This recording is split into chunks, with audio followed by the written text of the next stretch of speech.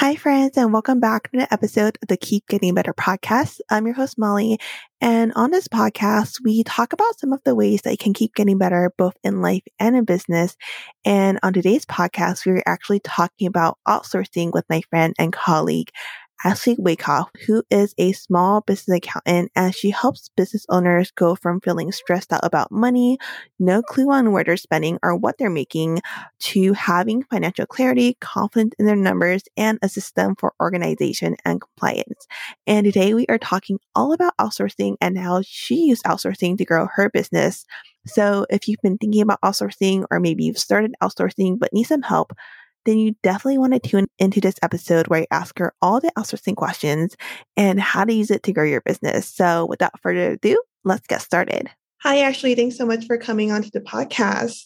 Hi, Molly. Thank you so much for having me. I'm excited to be here and chat with you today. Yeah, I'm super excited about the conversation we're about to have. So can you tell us a little bit about your background and how you got started in your business? Yeah, so I went to school in accounting and decided to become an accountant.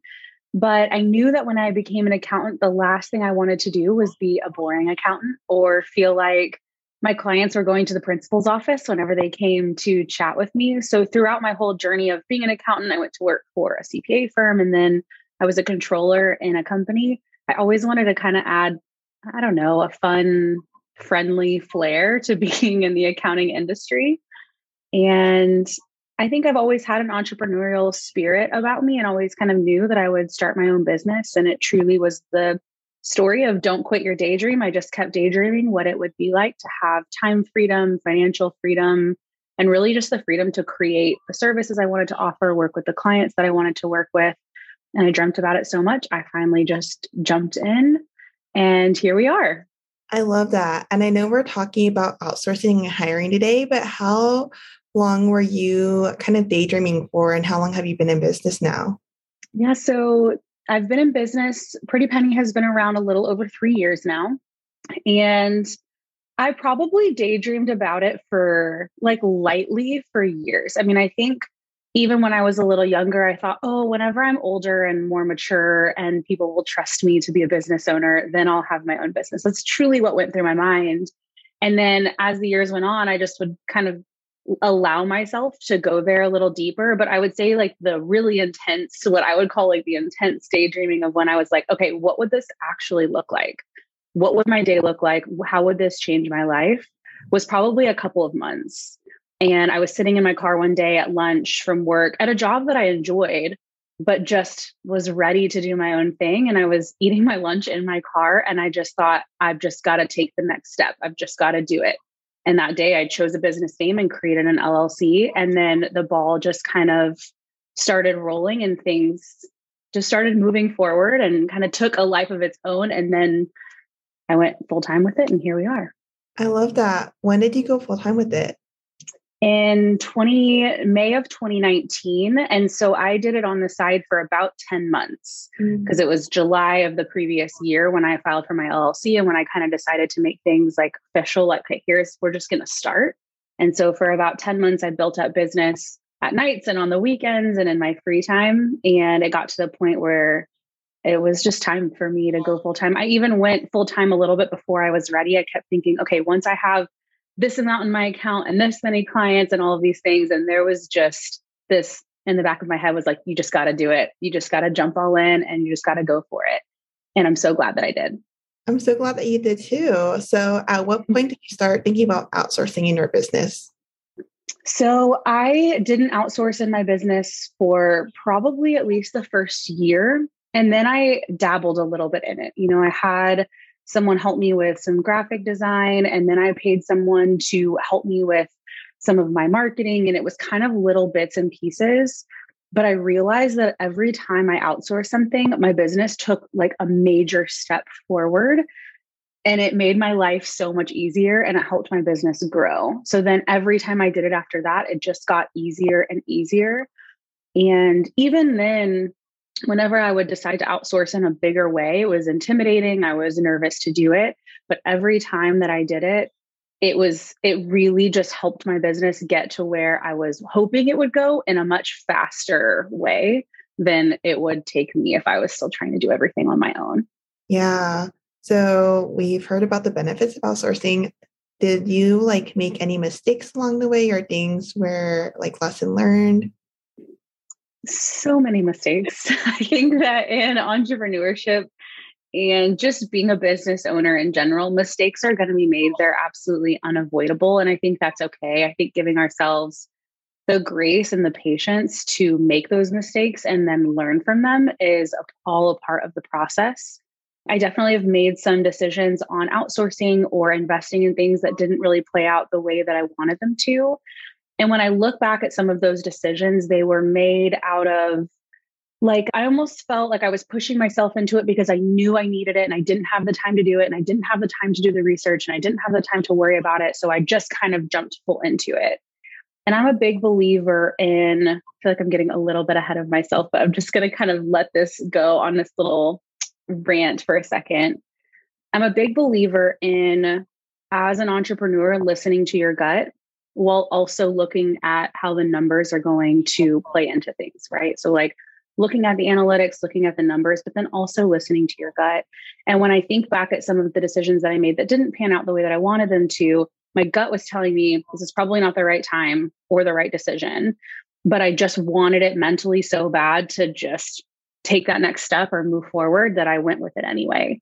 So I think listening to our gut and really trusting that intuition is such a major part of making some of those big decisions.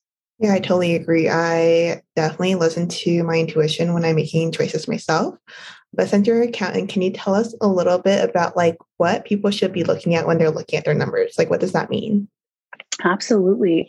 I'm a big believer that understanding the financial side of your business is just as important to a business's success as the quality of what you sell or even your marketing strategy or your customer service. So really understanding the financial piece helps you make those decisions with confidence. Most of the time, if we trust our gut and our intuition, we're right. But we can be a lot more confident going into those decisions if we know that the numbers back it up. So whenever you're looking at the numbers in your business, you want to have a really good idea of how much money is coming in each month. So what your revenue looks like. And you want to have a good idea of where your money is being spent. I think sometimes it can be really easy to just spend money throughout the month and then look at your bank account and be like, where did all that money go? I know that I had a lot of money come in. So having a lot of clarity, whether you track it in QuickBooks or in an Excel sheet or you have an accountant or whatever it looks like, but having clarity of where your money is being spent so that you can make sure that the current money that you're spending is going in places that's helping your business get to where you want it to go. And then you're going to look at your profits. That's your all the money coming in minus all the money coming out, your revenue minus your expenses. You're going to look at your profit and see what you have left over every month. And there's a ton of different really detailed calculations that you can do to kind of figure this out. I have an outsourcing toolkit that really helps you break it down and kind of plug things into a spreadsheet to get actual numbers. But what you're looking at is your profit every month and how much you want to take home of that and how much you have available to put back into the business. So if your profit every month is $5,000 and you know that you want to take home at least $3,000 a month, then that leaves you $2,000 to set some money aside for taxes. You need to save for taxes. And then either maybe take a little bit of a pay cut to invest so then you can grow and take more money home yourself, or take the profit that you have left over and just start putting it back into the business, investing and outsourcing in small ways so that you can free up more time to bring in more sales and then therefore be able to invest more. Awesome. So is your team mostly like contractors now? Do you have full-time team members? What does that look like? So I currently have 3 employees and a couple of contractors, and I adore each and every one of them. My business truly would not be where it is today without them. And I think when you're looking at hiring employees versus outsourcing something to a contractor, there's a couple of different things to think about. If you're hiring someone as an employee, it's usually someone that you're going to train on the task. You're going to be the one to show them how to fit into your processes, show them how you want something done, and have them kind of plug and play the system that you have built. When you're outsourcing something, it's more about something that isn't maybe your specialty or isn't something that you already have a really, really solid process for. And you need someone with a different level of expertise. The marketing side of my business, something I think is interesting is that sometimes even if we enjoy doing something, doing all of the details of that thing is not always where our time is best spent. And the marketing side of my business is something that I have outsourced in a lot of different ways this year.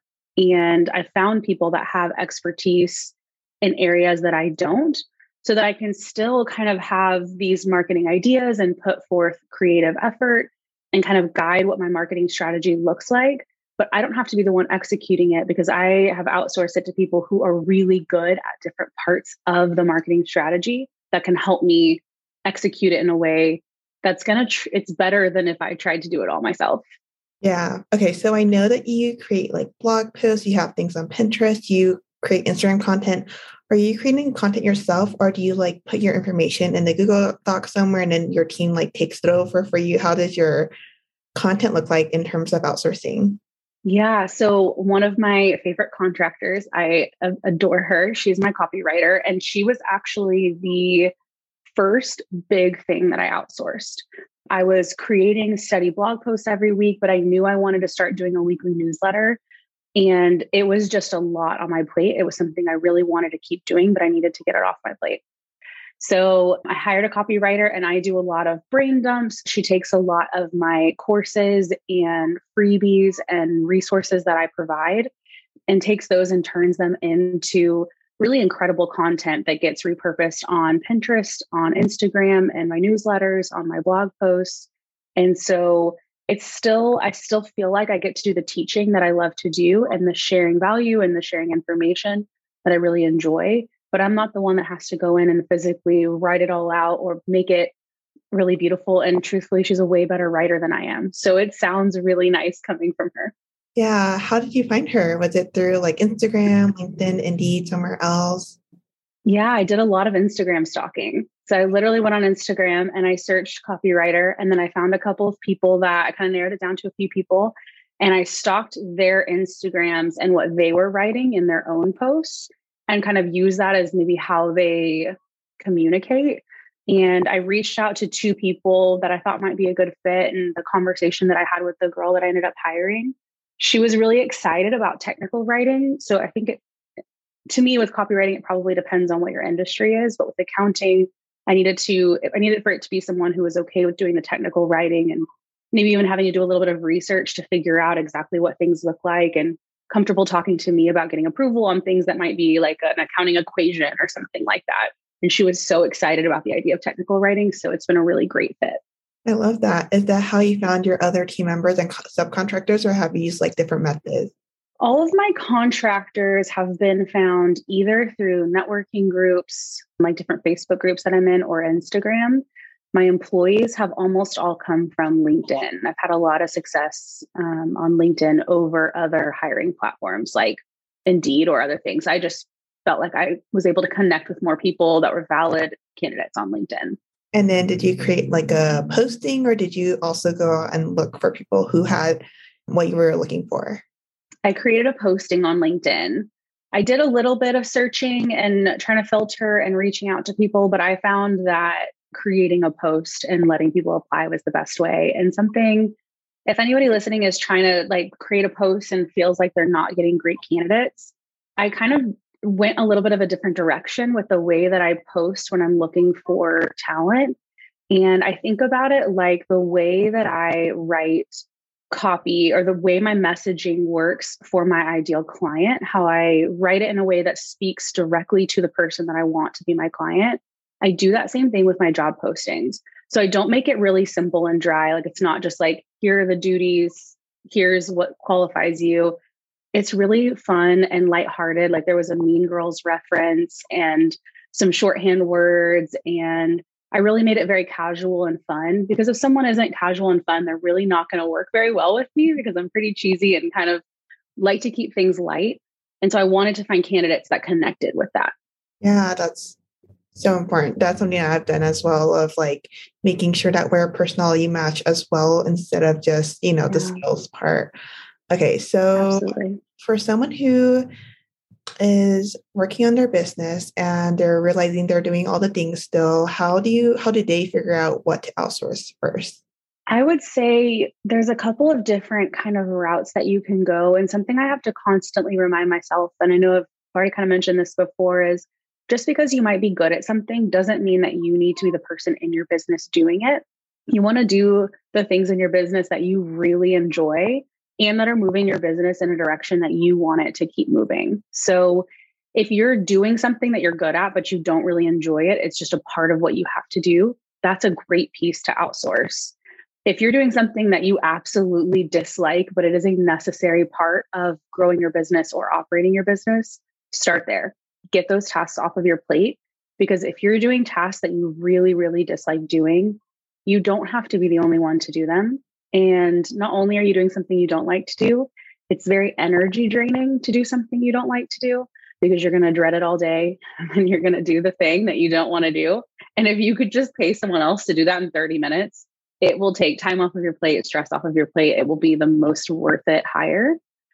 So I think looking at your business as a whole, really making a list of the things that you don't enjoy doing and the things that are moving the needle forward in your business. So not just doing something because other businesses are doing it, you feel like you need to also do that, but what's actually going to move the needle in your business in a direction you want it to go, and figuring out kind of where you can start. I think sometimes people think that they have to outsource like something massive to start, and you really can start small and then grow. Let that person grow with your business, or let your outsourcing grow with your business. Yeah, I love that. These are all great tips. I hope people are taking notes down. So with your business, where do you see your business going in terms of like, do you want it to grow bigger and have teams of team members? Like, what's your vision for next year? Yeah, I love talking about this, and I love getting excited about the growth of a business. And something that I am really focused on going into next year is growing in a way that is not only sustainable, but growing in a way that really feels good with what I want and what I want my clients to feel when they're working with us. So I would love to be able to serve as many business owners as we can and really help people on the financial side of their business. But I also want to make sure that that client experience and the experience that they're getting out of that stays really healthy and really strong. So we do have plans to expand. We'll be hiring some new people, taking on more business in different ways, but really just working with people that connect with our brand, that connect with us, and working with people where we can really make a difference in their business. I love that. Thanks so much for all your tips today, Ashley. Okay, so where can people find you online? So I'm on most social media at Pretty Penny Accounting. You can always, especially on Instagram, you can always find me hanging out there. My website is pplcaccounting.com. And if you go to pplcaccounting.com/resources, there's free resources there. And there's also courses like an outsourcing toolkit, a business foundations course that really can help you make sure you have all the foundations for a strong business, like your entity type, if you're an LLC, all those good things, as well as some bigger courses like learning how to do QuickBooks, which has been widely requested. So we're excited it's there. Awesome. And I'll be sure to drop all the links in the show notes as well. Is there anything else that you want to add? I think that's it. I just want to say thank you for having me on the podcast today. It was really nice chatting with you. Oh, thanks. It was really great having you. Okay. Thanks, everyone. If you liked this episode, make sure to go contact Ashley at Pretty Penny Accounting. That's it, right? You can screenshot this and tag both of us on Instagram, and we'll be sure to reshare. Other than that, I hope you all have a great day.